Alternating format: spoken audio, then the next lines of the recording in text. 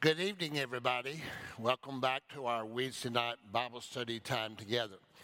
We are live here in the Family Life Center. A lot of things we do, we record ahead of time, and there are reasons for that. But other times, like tonight, we're actually able to join you live. And I'm just delighted that you're here, and you're going to be a part of our time together. Just about every day, someone will text me, send me an email, some will call, some come by the church to drop off something, maybe their tithe or something of that nature. And they're asking me all the time, when do you think we'll be able to come back together on campus? And to be perfectly honest with you, I absolutely have no idea. I'm encouraged on the one hand because they are talking about reopening both the country, and Governor McMaster are talking about reopening South Carolina.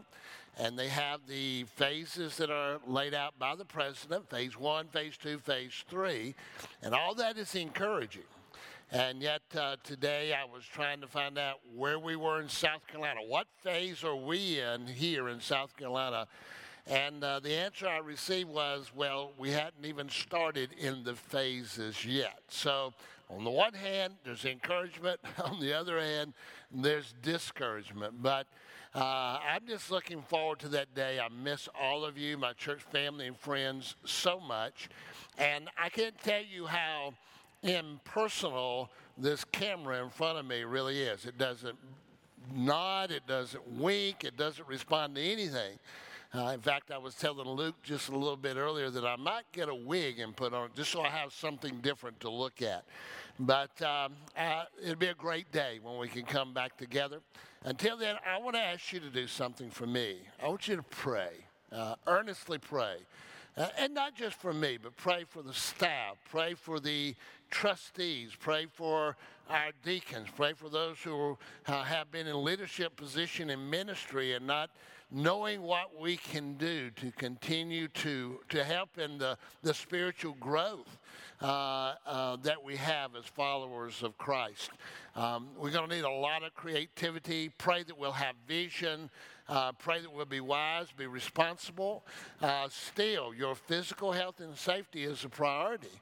But I also recognize that as a pastor, that our spiritual health is important too. And in-person fellowship and in-person worship and even in-person praying together is a key part of our spiritual health and our spiritual growth. So join me, stand in the gap. Call out to the Lord our God to give us direction, to give us vision as we move forward and continue to navigate through this coronavirus season that we find ourselves in. Now, talking about prayer, I want us to pray before we get into the study of God's Word. Let me share a couple of praises with you.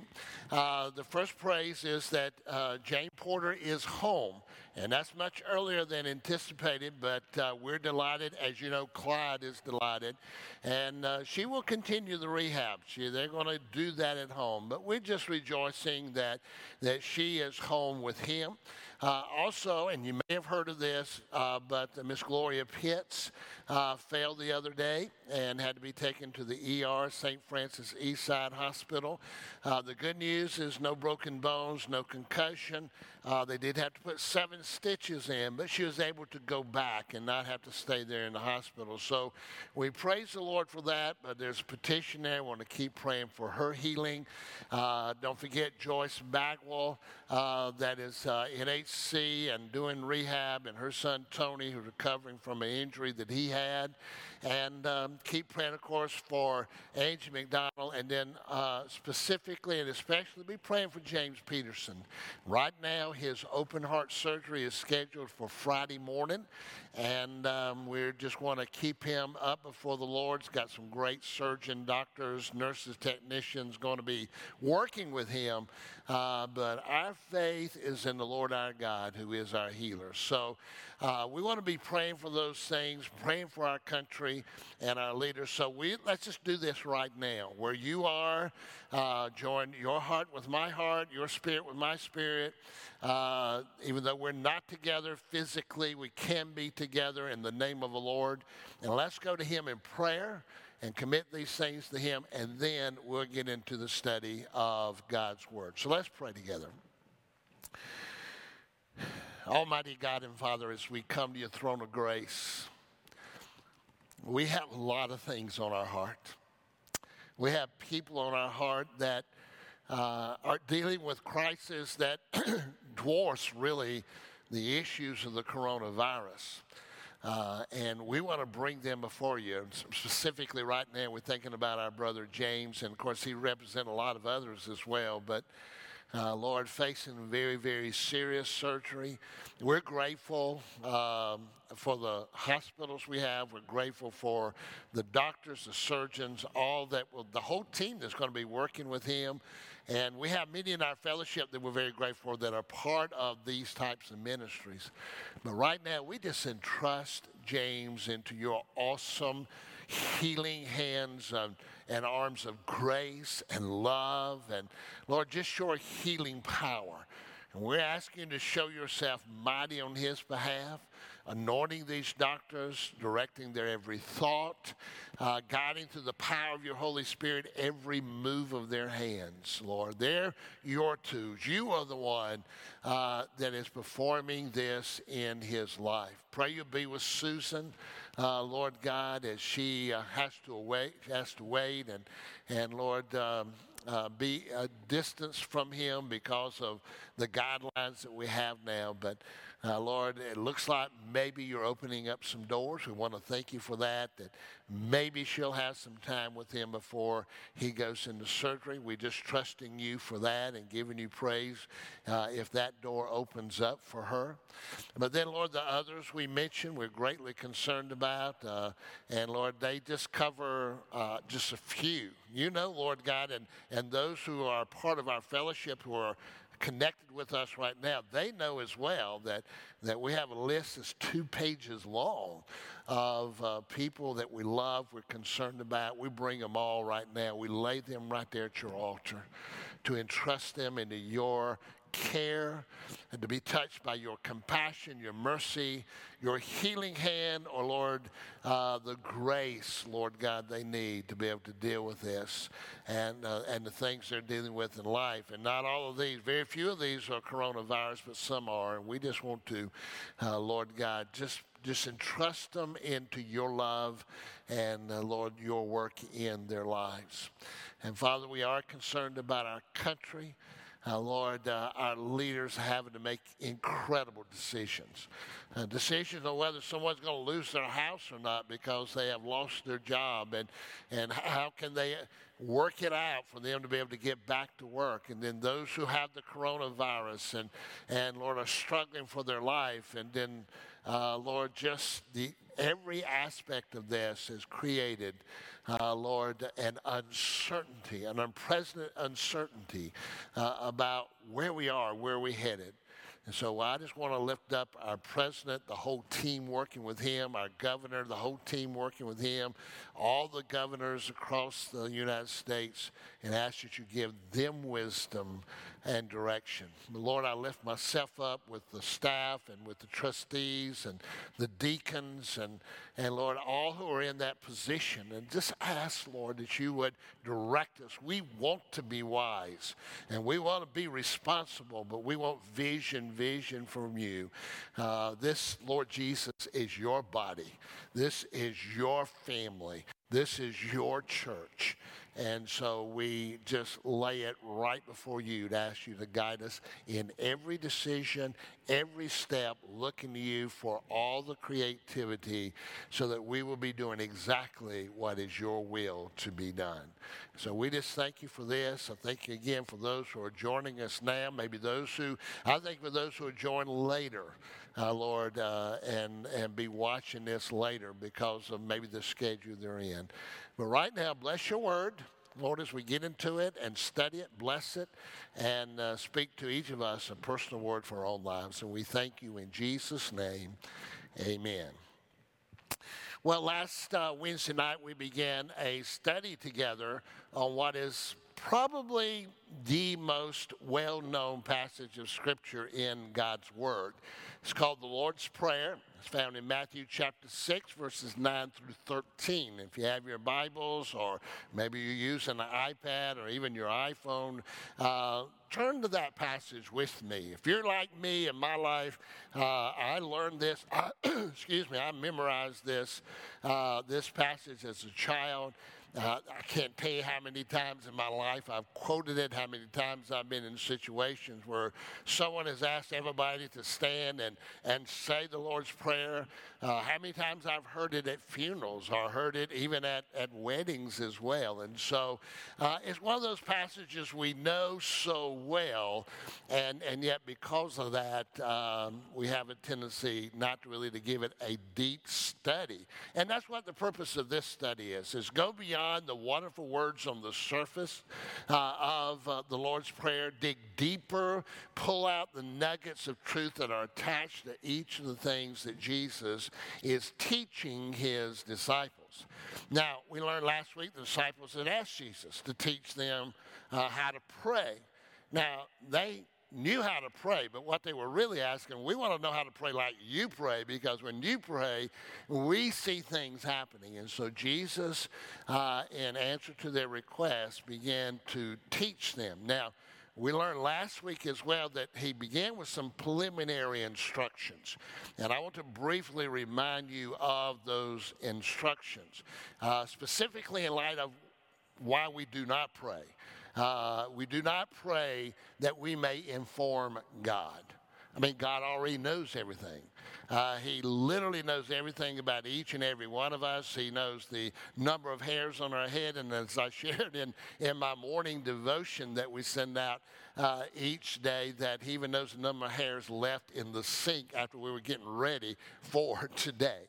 I mean, he literally knows it all. So we do not pray to inform God. We do not pray to instruct God. Prayer is not a means for us to tell God what we want and how he needs to provide that for us. No, he and he alone has eternal, perfect wisdom and knowledge of all things. Enough said. So we don't pray to inform God. We don't pray to instruct God. We don't pray to impress God. The language of our prayers don't impress him. The length of our prayers does not impress him. The logic in our prayers does not impress him. Because these are not the reasons we pray. It's not to inform him. It's not to instruct him. It's not to impress him. The reason we pray, listen carefully. If you didn't get it last week, or maybe you weren't even watching last week, we pray to invite God as Lord into every aspect of our lives, of our being, of our situations, of our circumstances, of the decisions we have to make, the relationships in our lives. We pray to invite God as Lord into every aspect of our life. Well, after giving some preliminary instructions, we began then last week to start focusing in on this passage, the Lord's Prayer. And we began by noticing that Jesus first focused on the person of prayer. And I just want to review that just for a moment so I put everything into context. He began by saying, our Father, he said, pray in this manner, our Father who is in heaven. And what we learn here is that Jesus was teaching the disciples, now listen carefully to this, that he wants us to be in a position whereby we can approach him and address him as Father. Now, I want to remind you again this week that even though the Lord is the eternal God and creator of all, so whosoever will can call upon him, the Lord is not the eternal God and Father of all. He is Father of those who are part of his family. Those who are part of his family are those who have been born again. That is, those who have received his Son, the Lord Jesus Christ, as their own personal Lord and Savior. You might recall John 1:12, where Jesus said that as many as received him, talking about himself, as many as received him was given the right to be a child of God, to be part of his family, adopted into his family, and then God becomes our eternal God and Father. And not just Father. What we learn is that he is our Abba or Abba Father, whichever way you want to pronounce that. And that's the word that Paul uses in Romans. He uses again in his letter to the Christians in Galatia, where he uses an Aramaic term called Abba or Abba, and it in our English is literally daddy. And so Jesus gives this incredible picture. A prayer being like a child crawling up into the lap of his or her father and putting their arms around the neck of his or her father and then just looking into the very eyes, the loving eyes and care and face of his or her father. What an incredible picture that is of spiritual intimacy with our eternal God and Father, as he says, who is in heaven.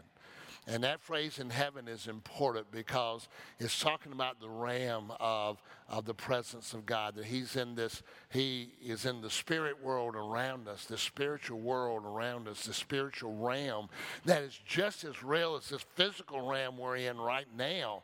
And it teaches us this. And I just love this thought, and I praise God that he allowed me to begin to understand. And that is, I have all of God all of the time. There is no place I can be. There is no period of time that I do not have all of God all of the time. My Heavenly Father. Well, that's the personal prayer. Tonight, as we continue our study, we'll go a little bit further and Jesus began talking about the praise of prayer. And let me just put this whole verse together as we read it here in Matthew chapter 6 and verse 9. Jesus said, "Pray in this manner, our Father who is in heaven, hallowed be your name." I'm afraid that through the years, because maybe we memorized it or because it's so familiar, I don't know, that we kind of look at this phrase as something just tagged on to what he said.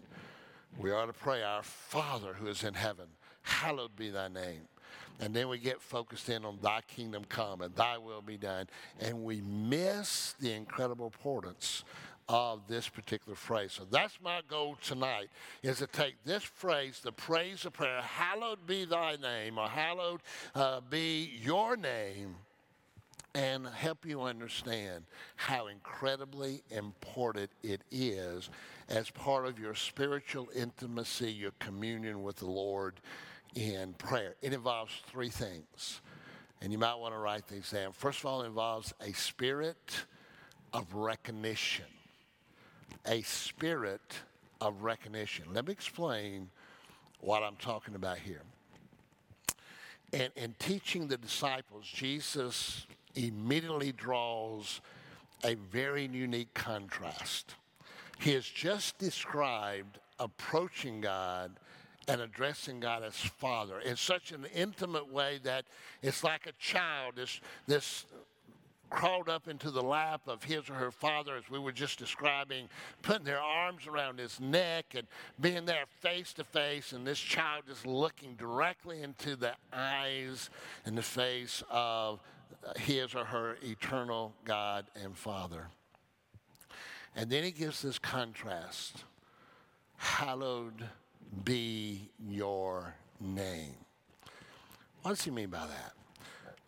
Well, the word hallowed here, and you got to keep in mind we're talking about a description of God, and that is, it applies to God in this case, obviously.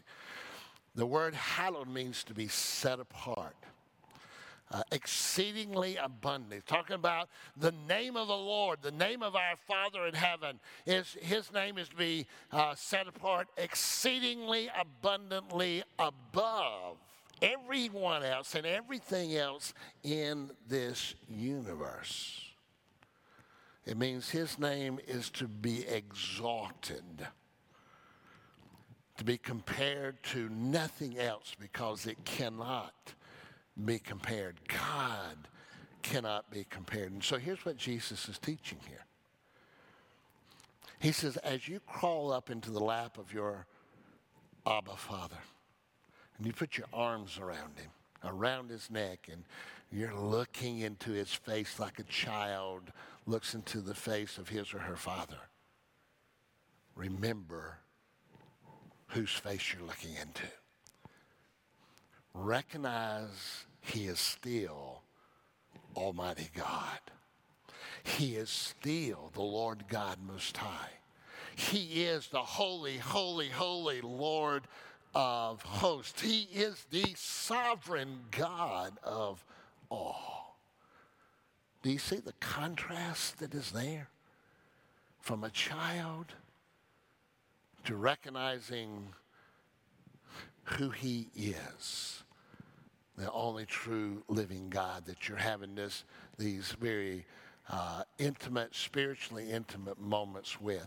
And so he's trying to teach us this, that before you get into your list, before you get into your asking and seeking and knocking and presenting all your requests to him and just pouring your heart out like a child would to a father, he says, first of all, put all of that aside and just take time to give him the honor and the glory that he deserves. To recognize by your words, recognize by worship, recognize by words of praise, by bringing offerings of thanksgiving, recognize who he is, the Lord God Most High. Recognize his goodness, recognize his grace, recognize his love. Take time before you bring any petitions.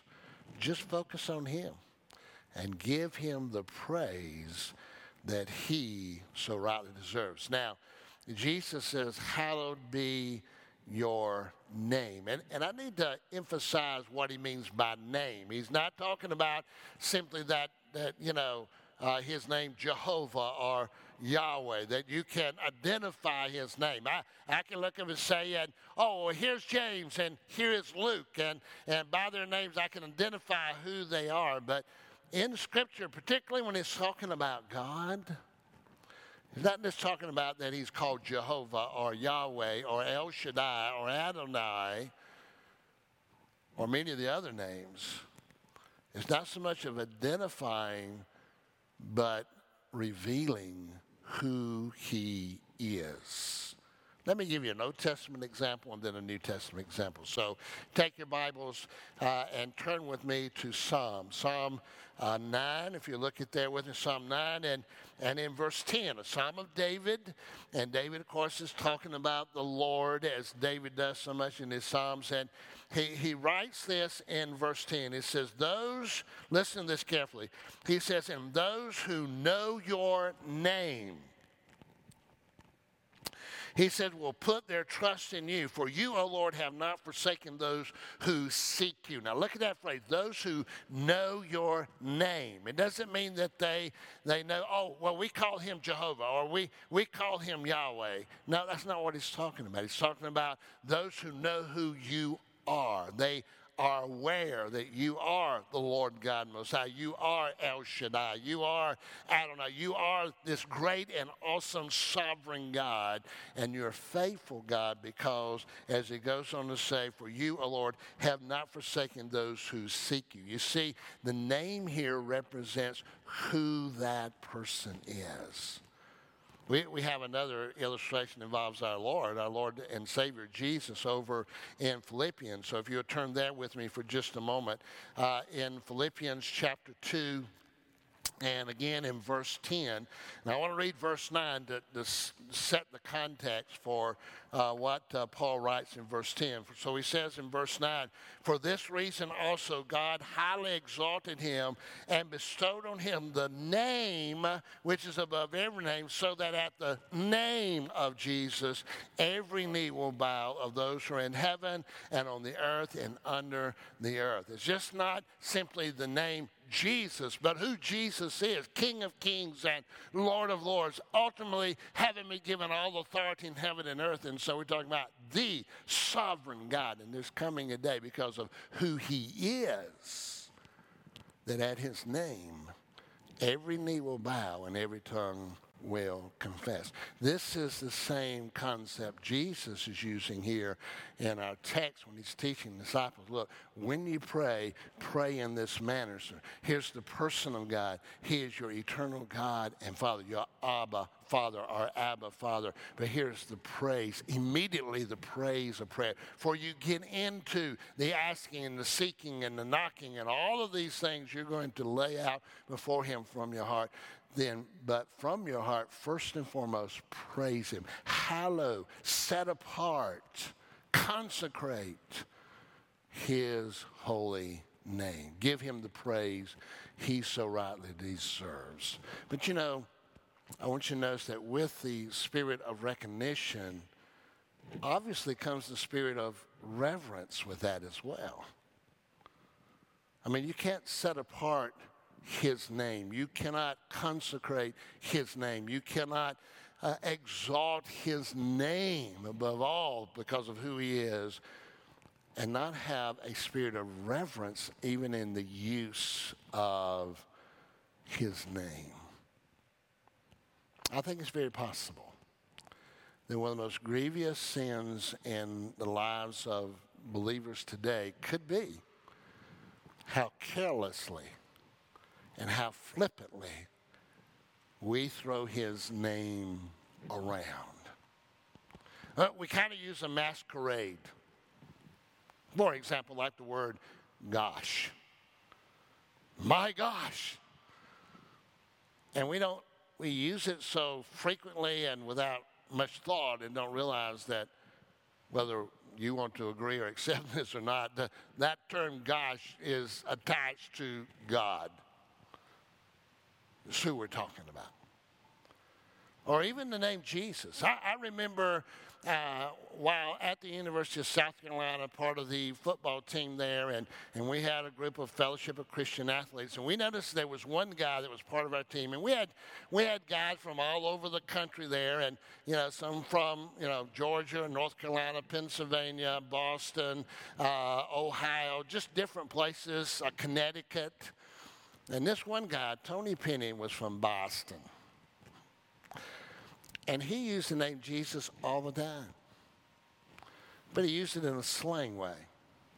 He just used it to just explode out or just respond to something. So one day, he's sitting around with us, who were part of FCA, just in the lobby. And one of our guys asked him, says, I noticed you used the name Jesus a lot. Do you know who he is? And I just remember Tony Penny just pausing and looking and says, well, not really. I've just heard that all my life. And so right there we were able to explain to him who Jesus was and what he had done for him on the cross and what he could do for him if he accepted him as Lord and Savior. And the seed was planted. Tony did not receive Christ during that original conversation, but later on, as time moved on and the Holy Spirit worked, he came to know Christ as his Lord and Savior. He came to know who Jesus really was in his life. But you see, God takes this very seriously, and I hope you take it very seriously. I just want to remind you, if you take your Bibles or tune into on your iPhone or iPad to Exodus chapter 20 and in verse 7. I want us to look at that together for just a moment. Exodus chapter 20 and verse 7. To let you know, let us all know, be reminded how serious this is to God. So it says in verse 7, and Exodus 10, this is when God has given the 10 commandments. And he says this, you shall not take the name of the Lord your God in vain. Now, I recognize that most of the time we apply that to a very specific phrase in using the name of God that we would not, as followers of Christ, ever use or should ever use, obviously.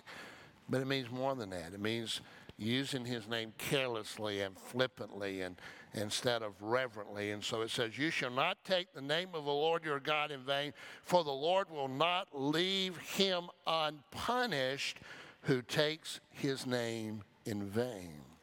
And so God's making it very clear that this is very serious. And so when Jesus was teaching these disciples how to pray, and he said, pray in this manner, and he said, pray, our Father who is in heaven, hallowed be your name. We're talking about a spirit of recognition. We're talking about, obviously, a spirit of reverence. But I want to close this study by talking about another aspect of this that maybe we haven't recognized or understood previously, and that is the spirit of realization. This is a very interesting phrase. It is written as an aorist imperative. Well, what does that mean?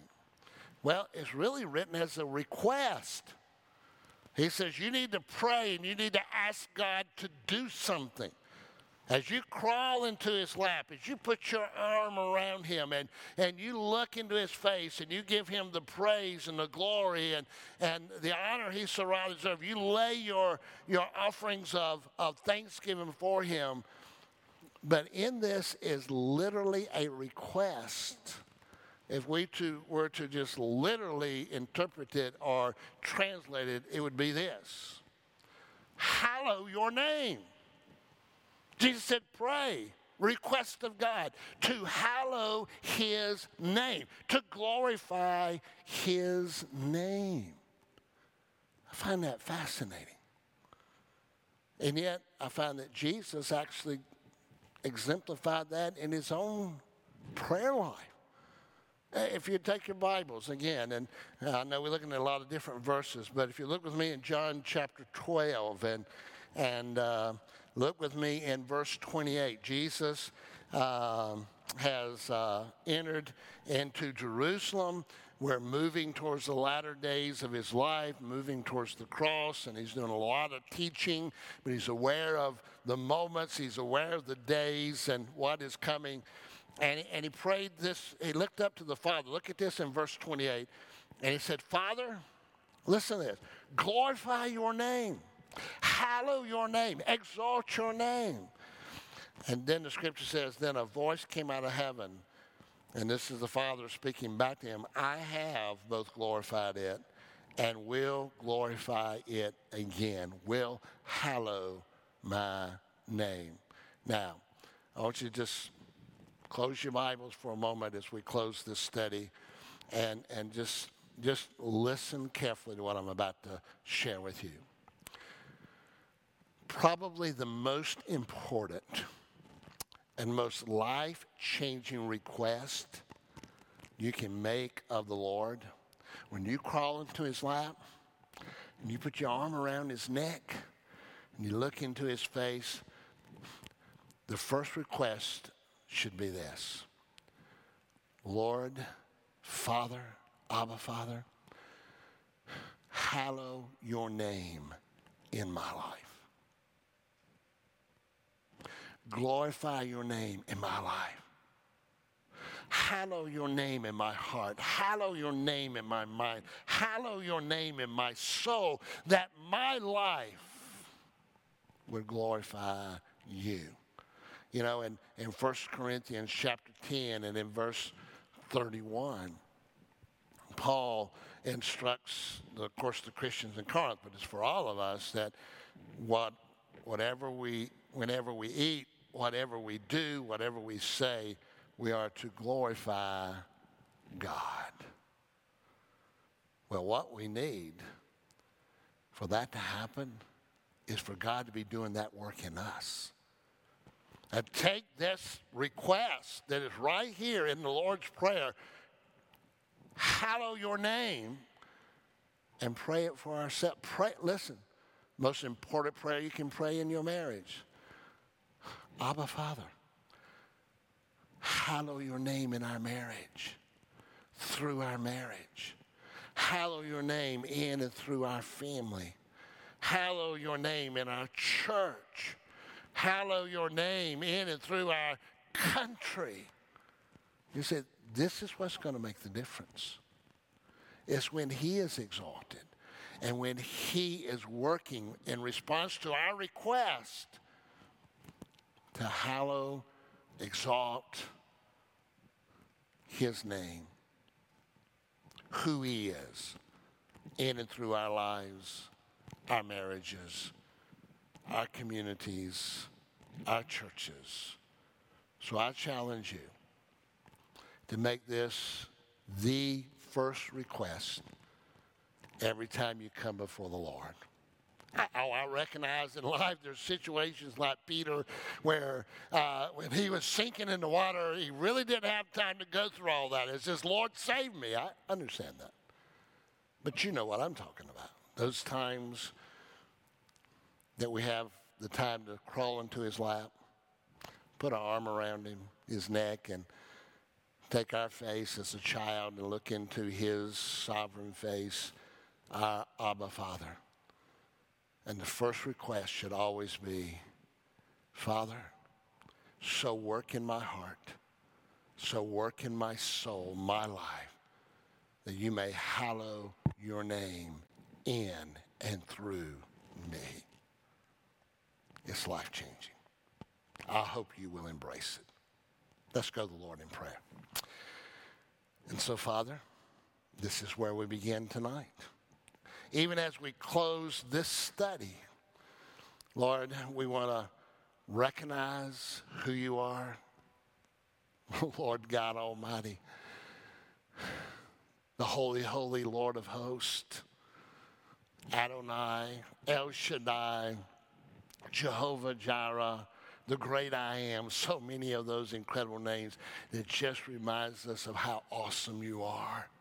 It's why we reach out to you. It's why we have this relationship with you. It's why we love you, because you loved us first.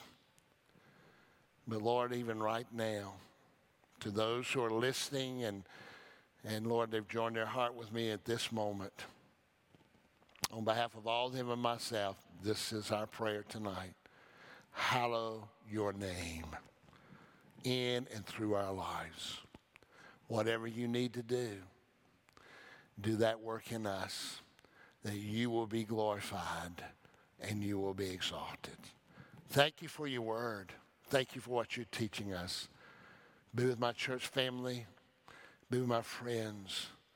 Lord, direct our paths so that one day we can be back together truly in person to worship, fellowship, study a word. And we ask for this, Lord Jesus, in your name, amen. God bless you.